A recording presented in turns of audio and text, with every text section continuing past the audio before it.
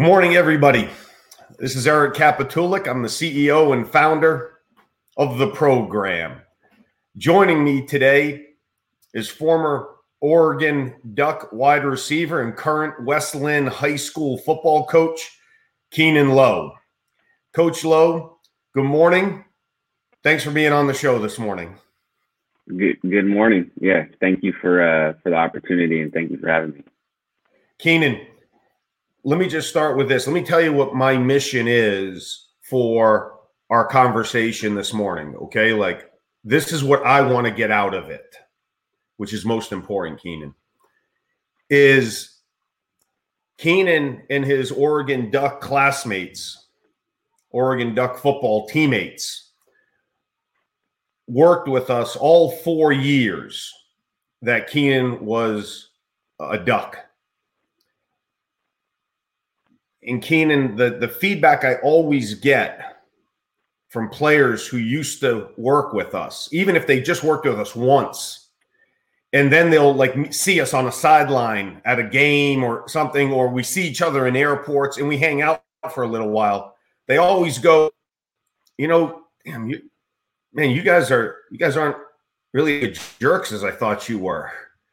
And I'm going to use this opportunity this Sunday morning that we get to share with each other to make sure. My mission is to ensure that by the time we finish this conversation, even though you worked with us for 4 years, we get off this call and you think, man, Eric Kapitulik, that's not really as bad a guy as I thought he was for those 4 years that we worked with each other. Keanon, let me start there with saying, from your 4 years at Oregon, what was the most significant impact that school, playing for the coaches that you played for and with? You played for two different head coaches during that time. You had multiple offensive coordinators. What's the biggest impact that you take from your time at Oregon?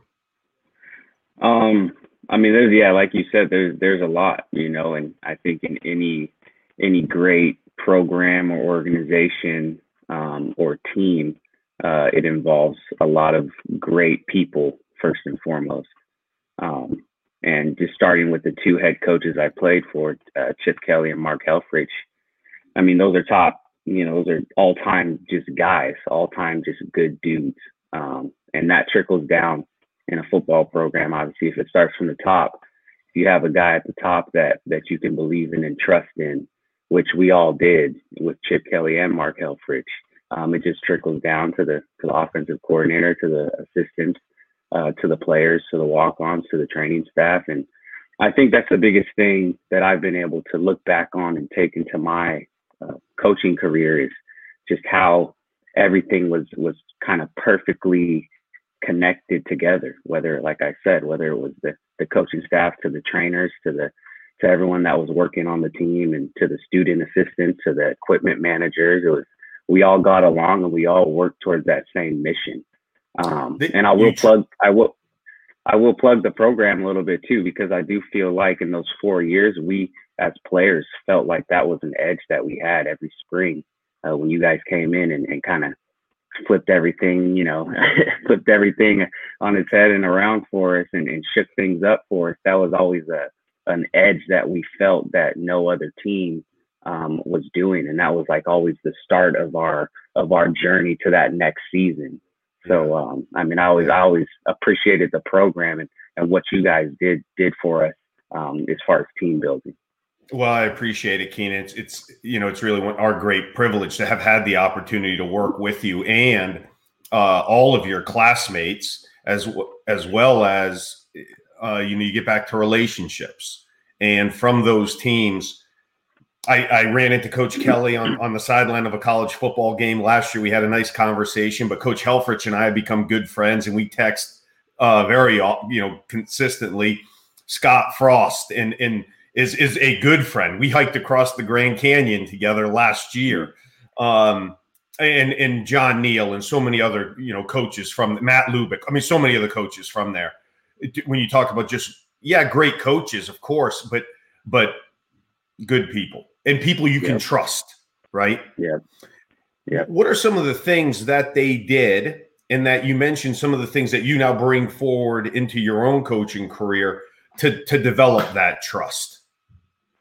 I think it just comes down to what you preach day in and day out, and how you as the person preaching that is living up to what you're saying. Obviously, as a coach, and then players, it's very easy for players to see through BS if you BS them, especially in college. But even at this high school level where I'm the head coach at, it's very easy for players to see if I'm real or not, if I mean what I'm saying or not, because of how I, go about my daily process, and, how I kind of hold up to my words. So that was just a big thing, with as far as trust goes with players. Again, players can see through any type of BS that you're giving them. So when we had all these great guys and all these great coaches, they never BS'd us. They would look us in our eyes. They would tell us what's real. They would tell us the truth. They would tell us what we need to get done to become champions and become better men. And we trusted that, and it all ended up happening. Yeah. In the Marine Corps, Keanon, something you learn early on is you can always BS up the chain of command, meaning your bosses. You can never BS the Marines. The Marines will always know whether they can trust you or not. And as you're talking, that's the thing that's reminding me is, you can always, you're BS your boss into thinking something of you. Yeah, but your players are going to know if they can trust you or not, if you are who you say you are. Right. Yeah, absolutely. We had last week, Keanon, I had the pleasure of interviewing Fred Kaufman, who's the VP of Leadership Development for Google. And what Fred talks about, and the words he used, which really struck a chord with me, he talks about leadership being moral authority.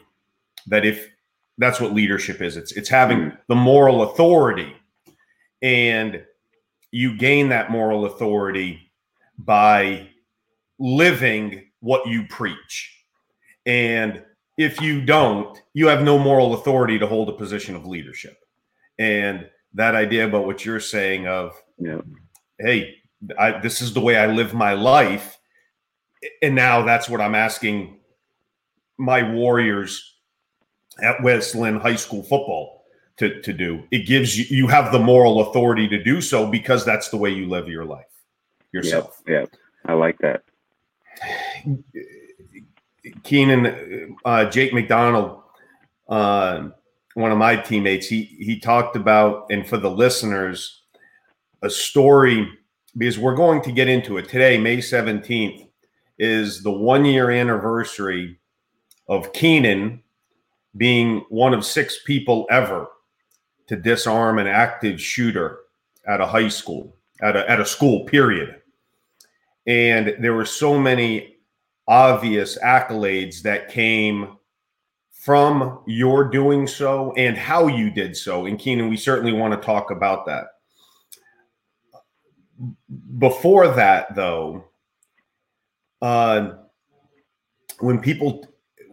your name got brought up as somebody to be a guest on our live broadcast, the reason, yes, the Parkrose school shooting and your disarmament of that young man is obviously significant. I don't want to downplay that at all.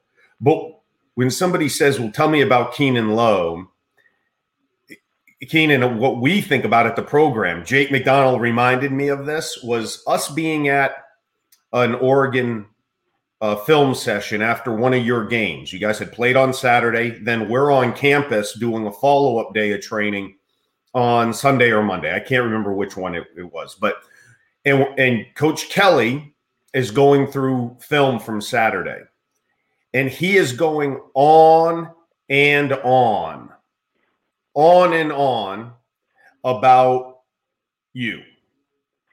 And you never touched the ball in that play.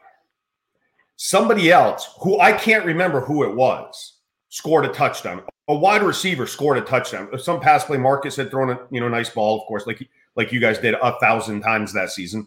right? Or every season. But what Coach Kelly was talking about was the fact that it was your downfield blocking. The announcers on TV never talked about it. All the millions of people watching that game, Saturday night game of the week, ABC Sports, never saw, because again, the camera, like most viewers, follow the ball. And all Coach Kelly was talking about was what a great teammate Keanon Lowe is for sacrificing for his teammates to get and achieve what they achieve in life because of, in our terminology, the strain you take to allow them to do so. I just wanted to share that with you. Mac reminded me of it. That's what I'd like to talk, really highlight to you and highlight to the listeners. Yes, the Parkrose stuff gets a lot of pub, as it should. But when we think about you, that's actually what we think about first. Right. No, that's awesome. Talk to me about what you think a great teammate does. Talk to me about what you think a great team leader does or is. Yeah, I mean, I think there's a lot that goes in it. It's, again, it kind of goes back to what we were just talking about with coaches. It's are you living what you're saying, and again, your teammates, can see if you're about that life, if you how bad you want to win. And for me, you use the words, I sacrificed to get these guys in the end zone and for us to be successful. I didn't ever look at it as a sacrifice because I was just doing my job, right? That's the classic do your job football. I mean, that's what a great teammate is. It doesn't matter if your job is to be the long snapper for PATs or your job is to, downfield block so people can get in the end zone. I never looked at it as a sacrifice. I looked at it as that was my job. And everything that I've ever done in my life is I've taken my job serious, whether it was security at Parkrose High School or, playing for the Ducks at receiver or running down on kickoffs in the middle, trying to break wedges. It's whatever my job is, I'm gonna do it to the best of my ability, no matter how many people, are watching, no matter how many people know about if my job is significant or I always thought, well, whatever I'm asked to do, it's significant, or else no one would ask me to do it. You know what I mean? So I think that's what being a great teammate is can you do what you're asked to do and can you do it to your best ability? If a lot of guys get caught up, and that's never been me as a guy gets caught up with attention, I guess, so to speak, and notoriety and whatnot. I mean, I was playing for the Oregon Ducks, and we had the best offense in the country, and we ended up winning 2 Rose Bowl. I mean, that's enough for me. I didn't need people to say my name personally. And when they say the Oregon Ducks, I mean, they're talking about me. That's the way I see it. Keanon, that's a powerful statement about if the whole thing is powerful. And I think, man, I hope Westland High School appreciates. Well, I'm sure they do at least now because they just hired you. But I know your players are going to understand just how fortunate they are to have you as their head coach, just with that statement that you just said alone. Yeah. That idea, Keanon, of I looked at it like and I don't want to put words in your mouth, but I think, as you said, if somebody wasn't asking me to do it, it wouldn't be important. When I think a lot of people have the misconception of the military and military leadership, of people walking around with clipboards saying, hey, go do this, go do that, and then guys just running to go do it. When in fact, a lot of times you get asked, why? Why should we do this? You're asking us to do it. Why? And our thing from a leadership perspective, Keanon, is if you can't answer that question, why, whether that's in the Marines as a football coach or to my 8-year-old son upstairs, my 3-year-old daughter, she doesn't do any of the things we ask anyway. So my 8-year-old son, he at least asks why before he goes do it. Does it? If as leaders we can't give a reason why that what I'm asking you to do is going to help our team accomplish its mission, yeah, you probably shouldn't do it. We hear too often, though, coaches using, because I said so. And our thing is, if that's the only reason why you're telling somebody to do something, they probably shouldn't be doing it. How do you look at asking the question why? What do you talk to your players about asking, challenging you and your staff, about yourself answering the question why, when you just naturally, or I don't want to just say naturally because that probably does a disservice to your parents, but you receive the mentorship where you are the type of person who didn't ask why, you just said, I'm doing it. Yeah. It comes down to each person. I mean, and when it comes down to yourself and each person as an individual, it starts with your individual why. I think that's where everything starts, why you're doing what you're doing, whether it's athletics or military or work or service to others. We all as people, have our own whys, why did I play football? Because one, I loved it, two, I wanted to make my family proud, three, I wanted to, have my mom not have to pay for my college. And that was, I could go down the line of why I played it, and then, and then it comes down to, as a team, why are you getting asked to do the little things? And that's, again, to accomplish the mission at hand. So I always think it comes down, when you talk about whys, it comes down to the individual first and foremost. If you're an individual and you don't know why you're in the path that you're on, or on the team that you're on, or playing the game that you love, if you don't know why you're doing it, then you're probably not going to be very successful at it. Keanon, it's interesting. You just said something. And I don't want to quote you on it, because a lot of these questions we didn't do a pre-interview of a lot of these questions here. So maybe you would change it. But when you just talked about your why, I think you just said number one, because I love football. Number two was what, Keanon?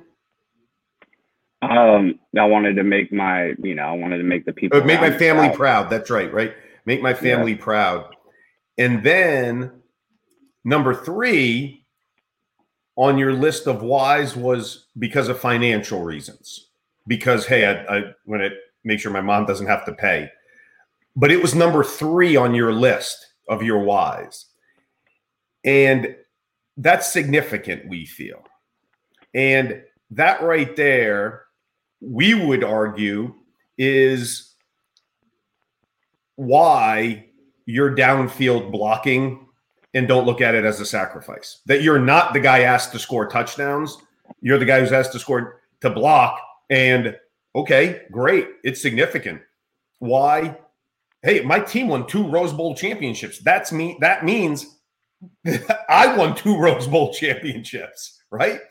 Yeah. Is because your whys are intrinsically, you have intrinsic motivation, because I love football. I'm passionate about the game.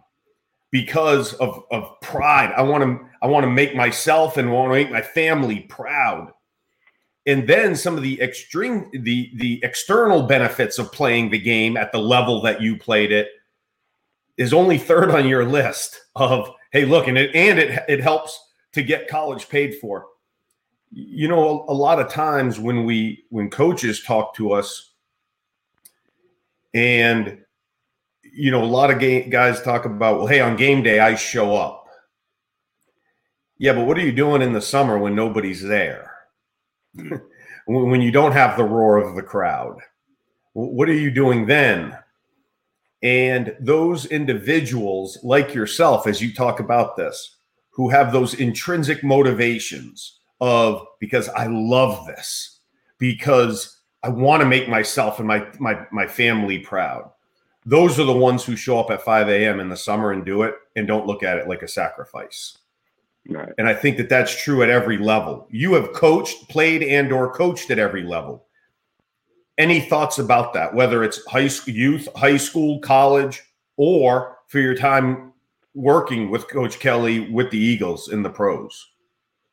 Yeah, and you reminded me just hearing you talk is a big thing you guys had always preached, and Coach Kelly preached as well, was you never rise to the occasion, you sink to the level of your training. And if you're not willing to put in the work in the dark, then you're not gonna shine in the light, And again, I just speaking for me personally, I have never cared who's watching, because I always know my family's watching. That's all that's ever mattered, Yeah. When it was all said and done, I got to play in front of all these millions and people in big stadiums and all that. But, there's times, like you're saying, when it's 5 a.m. and no one's watching. No one cares what you're doing right now. They only care what you do on Saturdays. Well, if you only care what you do on Saturdays, again, you're not going to be successful. You better care what you're doing Monday through Monday, all 7 days a week. And it just comes down to what you do when no one's looking. And that's how you can tell, the integrity of a person, how much a person cares about what they're doing. Does it matter if people are watching? Does it matter if someone knows I'm working out right now? It's a big, it's I get a kick out of it as the whole Twitter and social media thing continues to evolve in these last 10 years. Guys will work out and at all levels, especially high school level. All guys will work out just so they can, smash it out there to online and to tell everyone, hey, look at me, I'm working out. On that, at the end of the day, that's not a recipe for success. You're working out for others, or you're working out for yourself so you can better yourself, and be the best person and player that you can be. I see a lot of players and a lot of people trying to just draw attention, and that doesn't get you anywhere, and that's a fast road to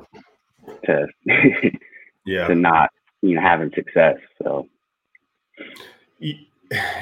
Keanon, there's so many things you're saying that I'm like, my one of our teammates at the program, Corey Ross. Corey's the president of the program corporate now, and one of the big things he talks about is effective communication. And our listeners have heard us talk about this. Our clients have heard us talk about this. But when we hear effective communication, we always think talking, how we talk. When in fact, yes, that is how we talk is part of effective communication. The second part being how effectively do we listen? And specific of the two, the listening skill is as critical, if not more, than how we speak. Specifically, we need to listen to understand, not to respond. Corey Ross, the president of the program corporate, he explains listening to understand like, do listen the way you listen on the first date you have with your wife, or listen the way you listen on the first day. I know with you have a significant girlfriend who, by the way, congratulations to her on getting her master's degree yesterday, huge accomplishment. So congratulations to her. But listen the way you listened on your first date with her, where, you're sitting at the table. Come on, I'm a guy. So I shouldn't even blame men for that. I'm Eric Capitulic, so I want to dominate the conversation. But I know that this is the first date, and so I can't do that. I've got to listen to the other person, right? And then you go through, you regurgitate back to her what she just said to you, so you can prove to her that you are listening to her, right? The following week you go and buy her something that she may have mentioned in that conversation, right? That's listening to understand. I'm not doing it right now to you, Keanon, because as you're talking, you're saying so many things. I just want to jump back in as to what you're saying, because it's getting me so fired up. You talked about the couple powerful things I thought you said. Number one, that idea of you are who you are when nobody's watching. You're a person of integrity. Who are you when nobody's watching? That's a powerful statement. number one. Number two, I thought when you mentioned about 5 a.m. in the morning, everybody, I mean, how many high school players say to us, high school athletes of all sports, doesn't matter, men, boys, girls, doesn't matter. They all say, I want to play in college. But how many of them are willing to show up at 5 a.m. in the morning in Duck Stadium to do Combat Mindset Judgment Day? I can still remember being in Duck Stadium at 5 a.m. in the morning. It's still dark out. The lights, they had to turn the lights on in the stadium for us to do Combat Mindset. Guys are throwing up. We're just getting after it, everything else. And I remember standing there looking around with Coach Helfrich next to me. And I remember thinking to myself, like, yeah, there's nobody who doesn't want to be a Duck come Saturday night. I wonder if they're willing to be here, though, this morning. Right? That's what reminded me as you were talking. Like, yeah, everybody wants something. Are you willing to sacrifice? We call that motivation is wanting something. Volition is being willing to sacrifice everything to get there. Mm-hmm. Did you always have that inside of you? Did you always work really hard? Did you always sacrifice time with your friends going out to be who you are? Or is that something that's developed in you over time? Yeah, that's something that's developed for me personally, in high school and just speaking athletic wise and football wise, I worked as hard, if not harder than every man next to me. But I was also, pretty naturally just gifted and naturally developed as a young kid, as an athlete, especially football came pretty easy for me. So high school, it wasn't so much about dedicating extra time and sacrificing stuff because I was, and it was a little different time. I graduated in 2010. Now high school football and the publicity behind it and the camps and the recruiting is all different than it was, 10 years ago. But, I worked hard, and I did extra. I wouldn't say I was, I wasn't, in the gym, from dusk till dawn type of guy. And then I got to college, and when you get to college in any sport, especially Division I football, everything resets for you. You get to college and all of a sudden, you come in as the best player in your city or in your town, in your division. You get to college and everything's difficult again, and then you have to kind of relearn the game. The level of competition is crazy. Like you said, everyone wants to be in your shoes, and there's, 80 guys around you. So that's where I really, when I was a young cat, 18 years old, just getting into college, kind of being in my surroundings and realizing like, oh, if you want this, you better dedicate some time now. You're not getting by on natural athletic ability anymore. You need to dedicate some time. So that was developed in me. I saw the level of competition around me, and I knew if I didn't put in the work, then I would never touch the field, and I wasn't going to college to not touch the field. I was going to do everything scratch and claw to get on the field and earn every single stripe that I got. So that was developed in me. After that first year of college, after that, in true freshman year, I really started to understand how much you have to put into something to get something out of it, and that was that's that, and everything I've taken a lot from that experience and learned a lot from that. It's whatever you put into something, you're going to get out of it. So if you're lying to yourself and looking yourself in the mirror and saying, yeah, I worked hard today, but in your mind, you didn't work hard, it's going to come back and bite you in the butt, But if you can truly look at yourself in the mirror and know that you gave it everything today, then you have to do it again tomorrow and the next day and the next day. And pretty soon you start stacking up a bunch of small wins, and then you start to understand the process of becoming successful in something, or becoming a starter, or earning play time. So it was all developed from a young college kid. And by the time I left there, I felt like I left there with a true understanding of what it takes to grind something out and go earn something, and not just be able to skate by. And because you would have never, any college program, you can't skate by. You just can't, especially, playing for the Oregon Ducks. Yeah, it reminds me, Keanon, of a conversation when you said, hey, when I showed up at college, my natural talent, big, fast, strong, smart, good athlete like you were, until you get to the Ducks, and then you look around and go, ooh, there's some other guys out here though who they're big, strong, fast, smart, good guys who I'm not going to see the field unless I continue to get better.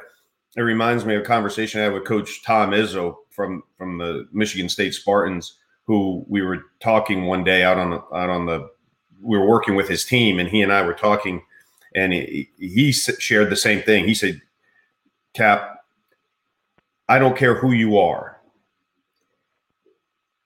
If you don't do the right things, eventually it catches up to everybody. Eventually.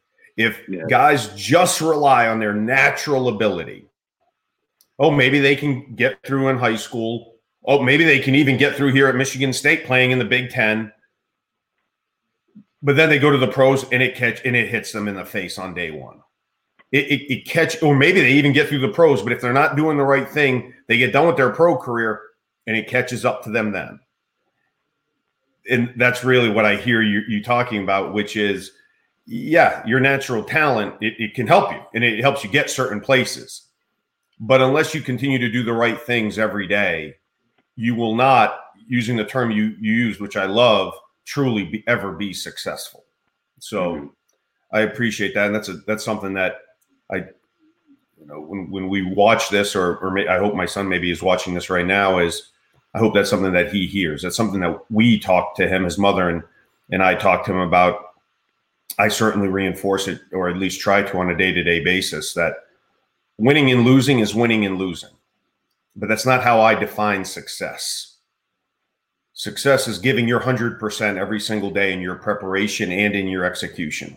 Now, sometimes you can give 100% every day in your preparation and execution and lose.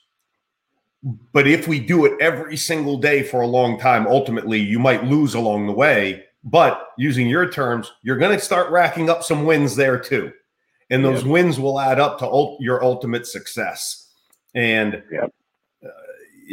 I like to, I appreciate you saying it. And it's something I'll share with my own son when we finish here today. Keanon, let me shift gears, because you said something earlier that all of us at the program, my teammates at the program, this is what we want to ask you. And it's a great lead, and I appreciate you remembering this. You do not rise to the occasion. When adversity strikes, you do not rise to the occasion. You fall back on the habits that you created right up until that moment. 1 year ago today, you're a security guard and football coach at Parkrose High School. You see a young man in the building with a loaded shotgun.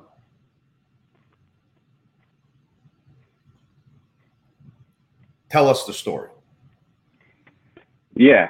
It's pretty crazy. One year ago today, it was just it's such a life altering day.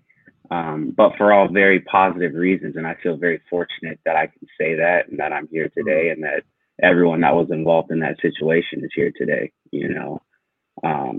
But yeah, it was kind of a normal day. It was the second day of our district track meet. I was the head track coach there as well. So we were, I had an early release that day. We were getting out at, 6th period to go to our track meet to run the finals of that day. And I get a random call to go take a student down to the counseling office. We get 30 to 40 calls a day as the security, campus monitor people there. There's three of us but two of us were just working that day. So I go and take the call, and the call is in a Fab building, Fine Arts building. It's kind of you have to walk outside across campus a little bit. It's a whole separate part of the campus, a whole different building from the main one. And I get out there, walk into the classroom. There's a substitute teacher, so I'm asking, is this student here? She kind of looks around. She doesn't know the student, who that is, because she's a sub. So we ask a few students, and they say, no, he's not here. And I'm probably in the classroom for about 30 seconds. And then the door kind of flies open, and there's just a young man with that gun in his hand. So again, it was I was pretty lucky and fortunate, and I look back at it as I was pretty close to the door at that time. Okay.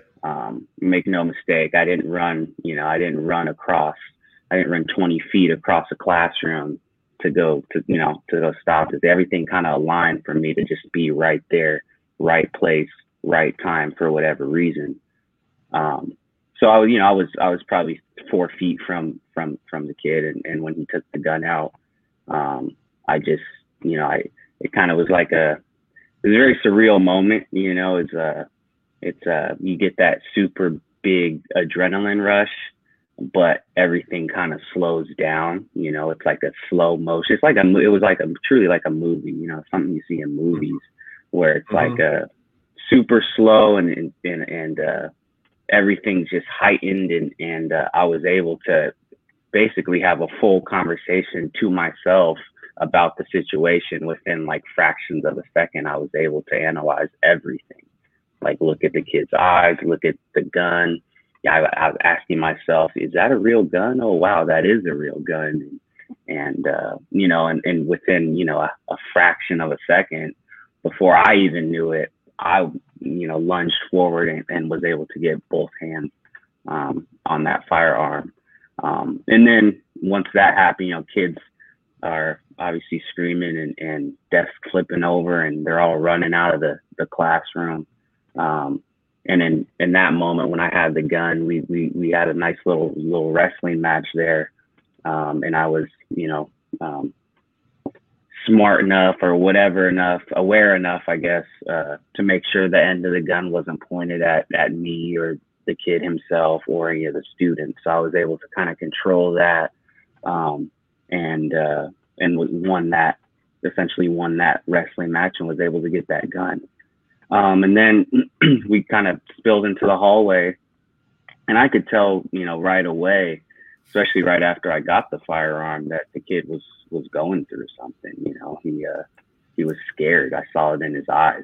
From the second he opened up the door, I saw it in his eyes. He's just a young man going through something that was real scared. Didn't even know where he was or what he was doing. So I ended up calling the teacher from the other classroom that peeked his head out of the door, and I kind of held the kid with one arm and handed the gun to the teacher that came out. And then from there, I kind of turned my attention to the kid. And, he was obviously having a crisis and kind of a breakdown. So, it would have been real easy for me to kind of slam him on the ground and hold him down and call for whoever and wait for the authorities to arrive. But I felt like I didn't need to do that. I was able to kind of calm him down. And again, obviously that video went very viral, of me hugging that young man. And that was just a way for me, one, to just keep him as close as possible, to restrain him in a sense, but restrain him in a loving way, I guess you could say.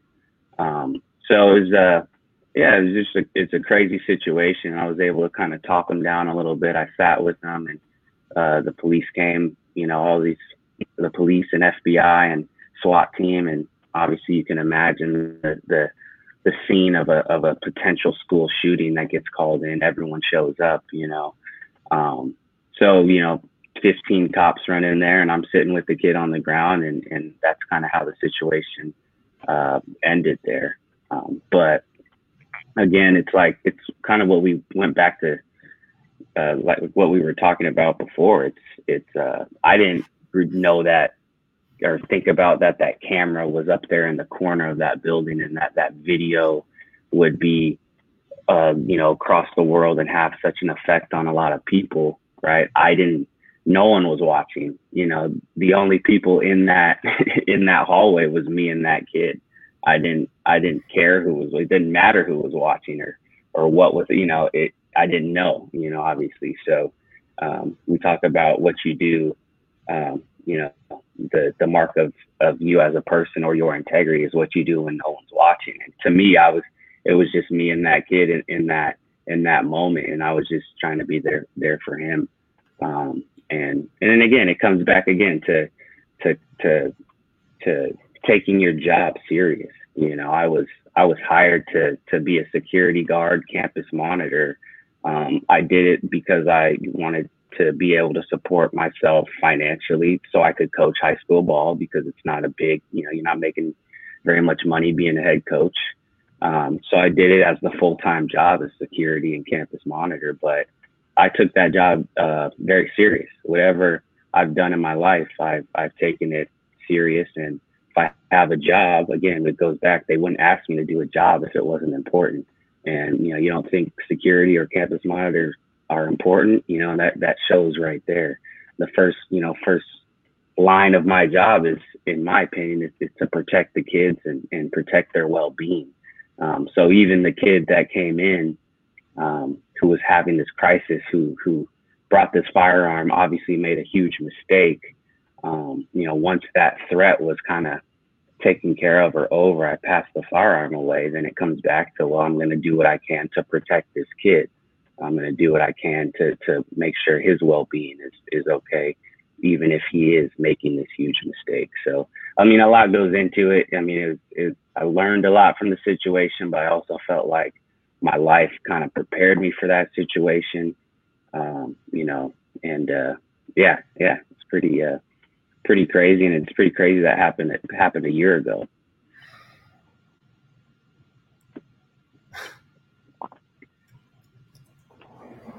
Keanon, I don't even know what to say. Yeah. Like that, that's powerful to say the least. I'll tell you what, I'm proud I know you. I guess that's what I'll say. I'm proud I know you. I'm proud I got the opportunity to work with you, get to know you at your time at the Ducks. And we as a family, we've not on a weekly basis, we should on a weekly basis. We're going to, starting today, when I finish with you today.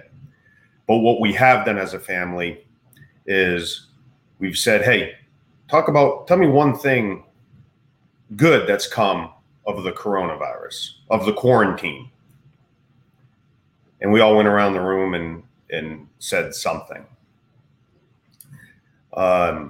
My one thing today is going to be the fact that the coronavirus and our response to it with the quarantine afforded the program the opportunity and made me and us start doing these live broadcasts. And because of that, I had a chance to reconnect with you. That's going to be my one thing that I'm going to say good came out of this, because it's a real pleasure for me to have that opportunity. Yeah. Let me talk about a few things that you said there that really struck a chord with me. And almost every sentence you said blew me away. But number one, I don't want this to turn into a conversation about the coronavirus or what I personally think is our illogical response to it, about just shutting everything down. But one of the things that I have taken exception to with it is when people say, no, only key personnel, only key industries, the most important, are able to still have a job during this time, still work during this time. And you talked about, if you didn't ask me to do it, it wouldn't be important as a security guard. I think about that, about the ladies serving lunch in the cafeteria. I think about the teachers. I think about the garbage men. I think about the instructors at the program. I think about football coaches, the sport of football, every athletic coach, every job, manufacturing, marketing, everything. My thing is that they're all important. If they weren't important, you wouldn't be asked to do them. As you so effectively pointed out, talking about your presentation there, number one. Number two, Keanon, let me ask about, you said that in that moment,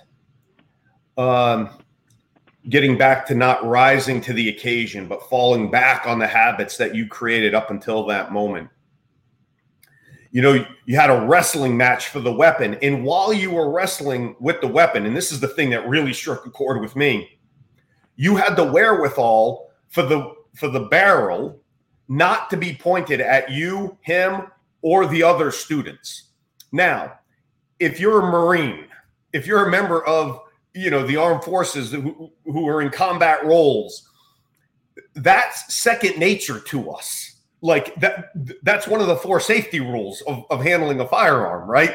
Now, I don't know about your experiences with firearms up to that point, but I'm making a leap of faith here that it probably was not as significant as if you had been in a combat role in the military, but you still had the mental wherewithal that weapon cannot be pointed at somebody else at a point where your adrenaline is at an all-time high. Or if it's not an all-time high, please correct me if it isn't, but I got to believe that your adrenaline in that moment, that shooter comes through the door with a weapon, it's higher than in a kickoff against USC in the Rose Bowl or against Florida State in the Rose Bowl.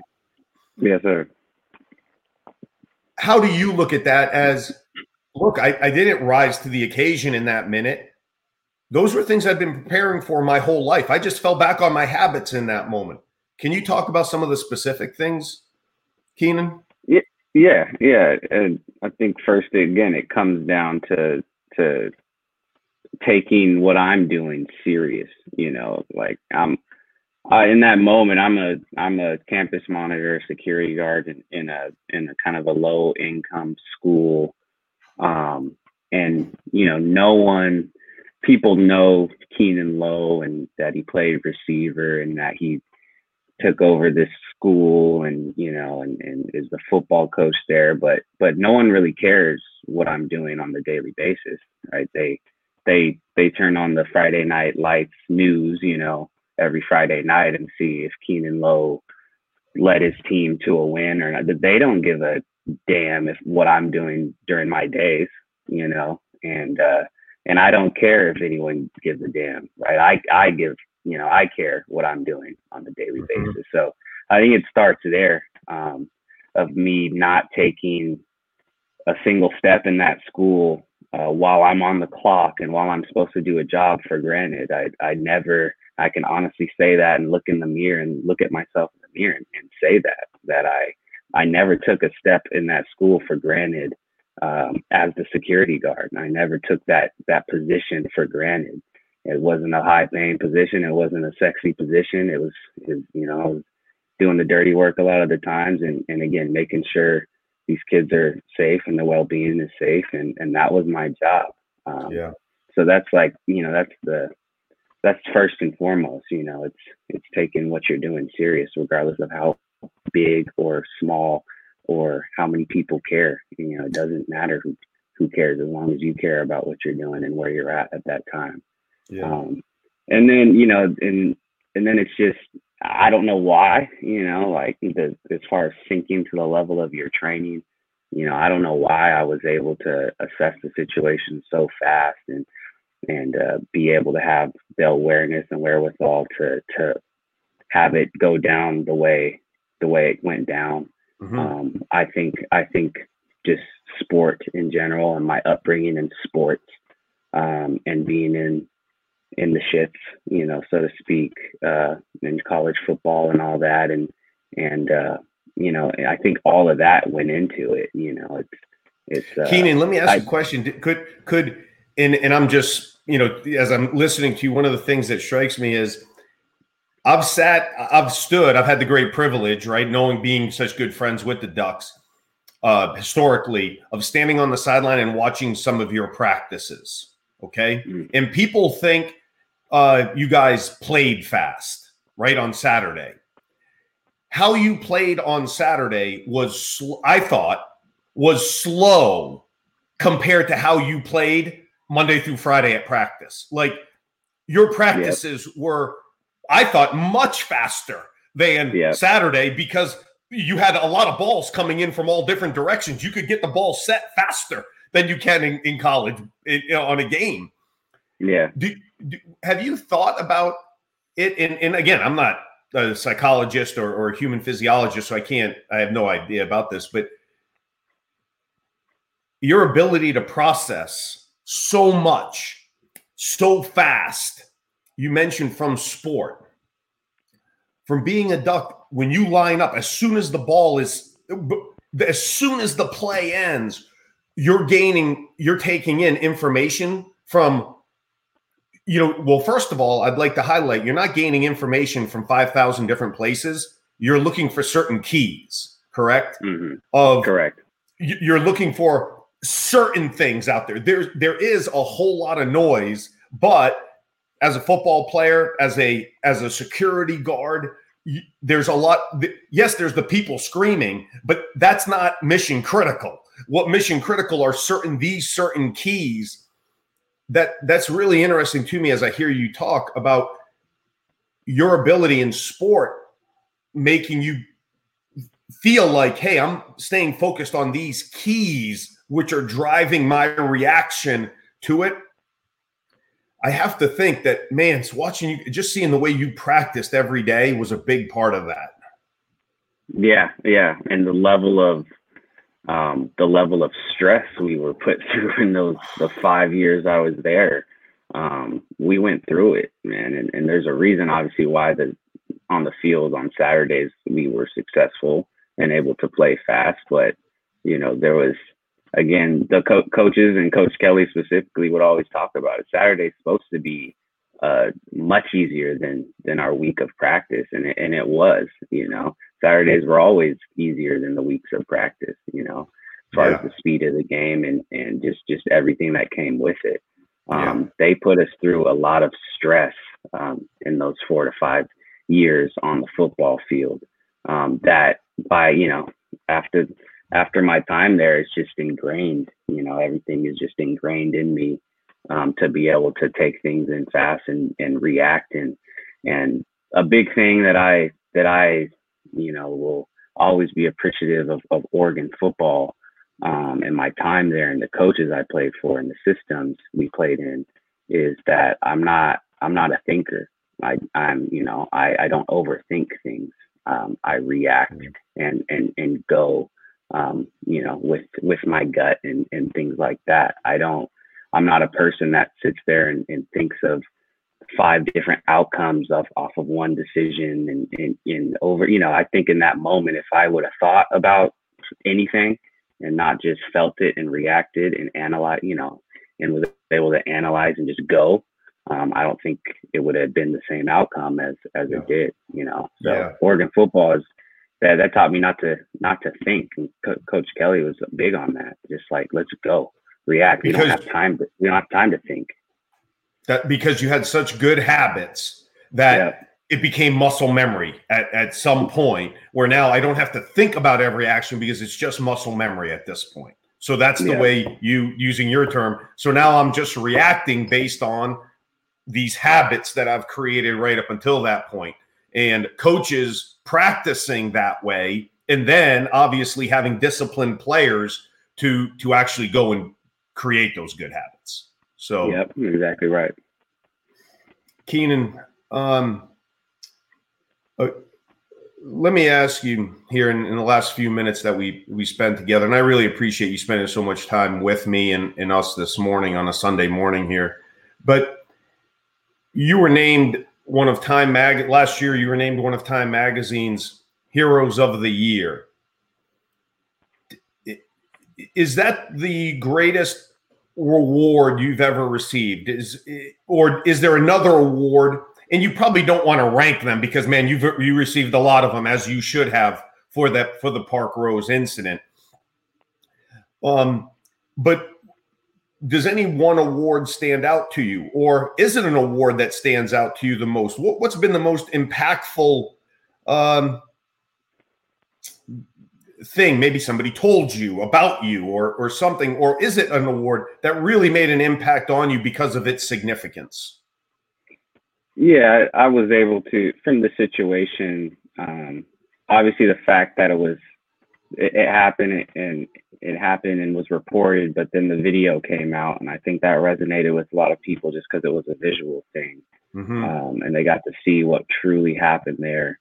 It resonated with a lot of people. And so I was able to get and receive a lot of different awards. I was able to go to the Walter Camp Football Foundation and got an award from them and spoke there and got to meet a lot of great people in that, over there on the East Coast. And I got to do a bunch of cool things. CNN had me out for their Heroes banquet deal. And so I got a lot of cool awards, but at the end of the day, just like in football, it's the people, I'm hesitant to say it, but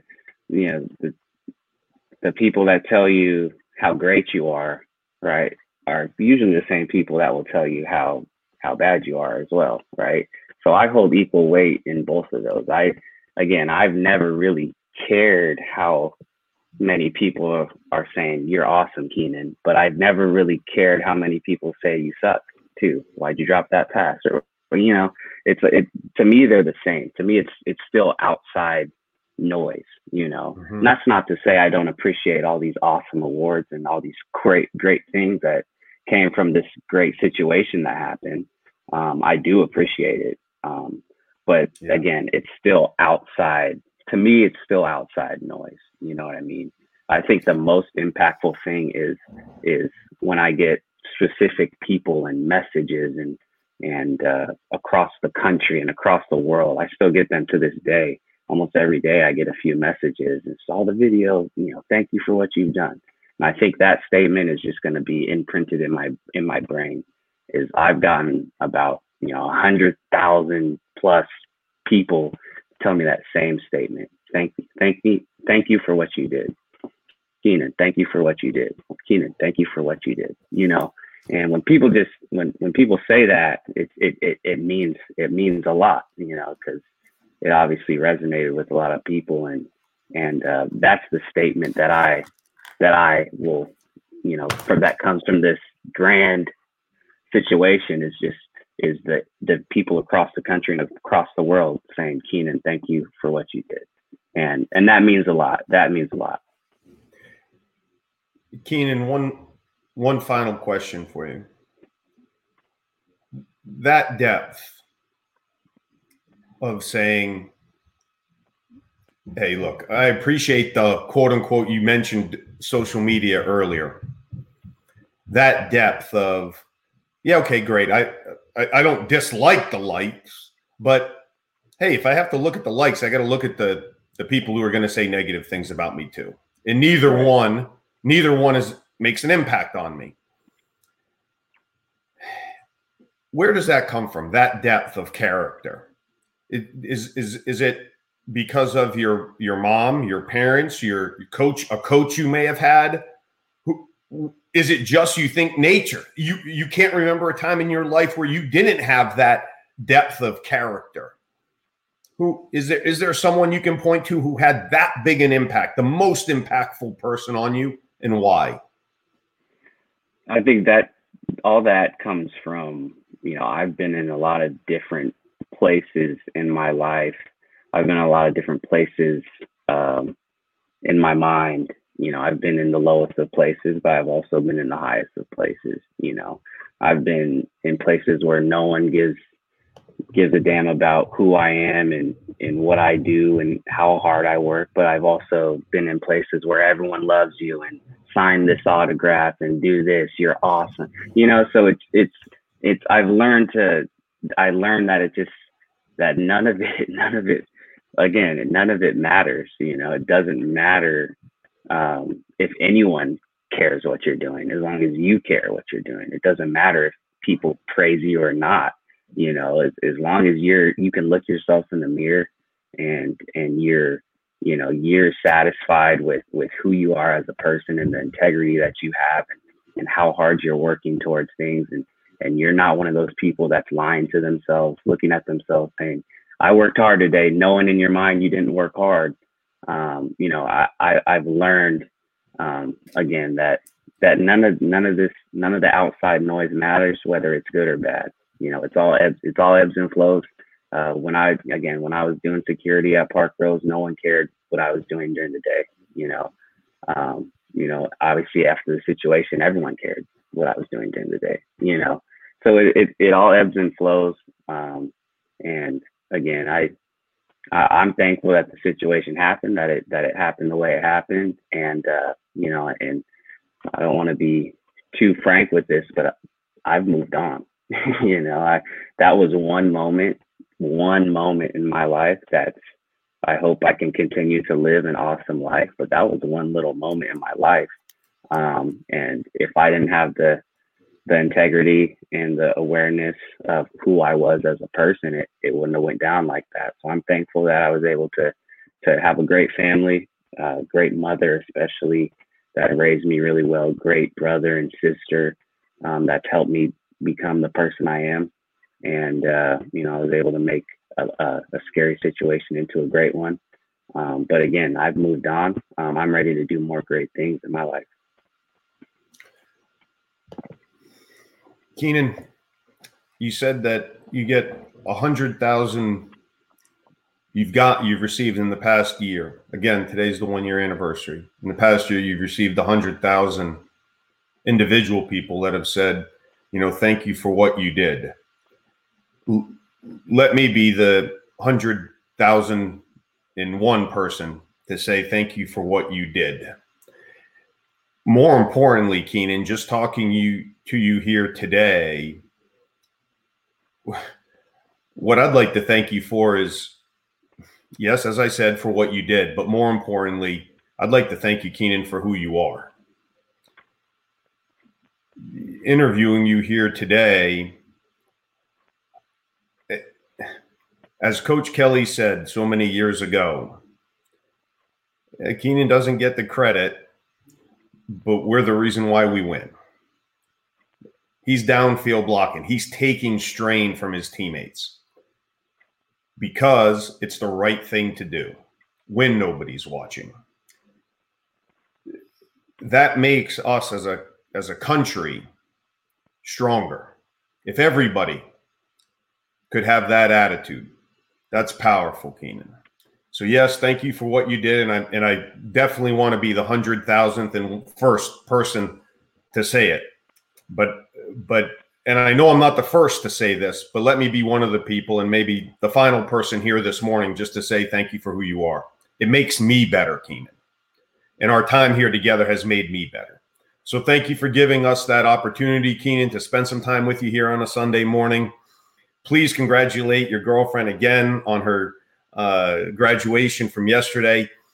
Best of luck here this season. Myself and all of our listeners, we're going to be watching Westland High School football this fall. We'll be excited to watch you and your coaches. But thanks for joining us here this morning. Have a great weekend. The rest of your weekend. Have a good luck this fall season. Thank you. No, I appreciate you having me, Cap. Appreciate it. Thank you. All right.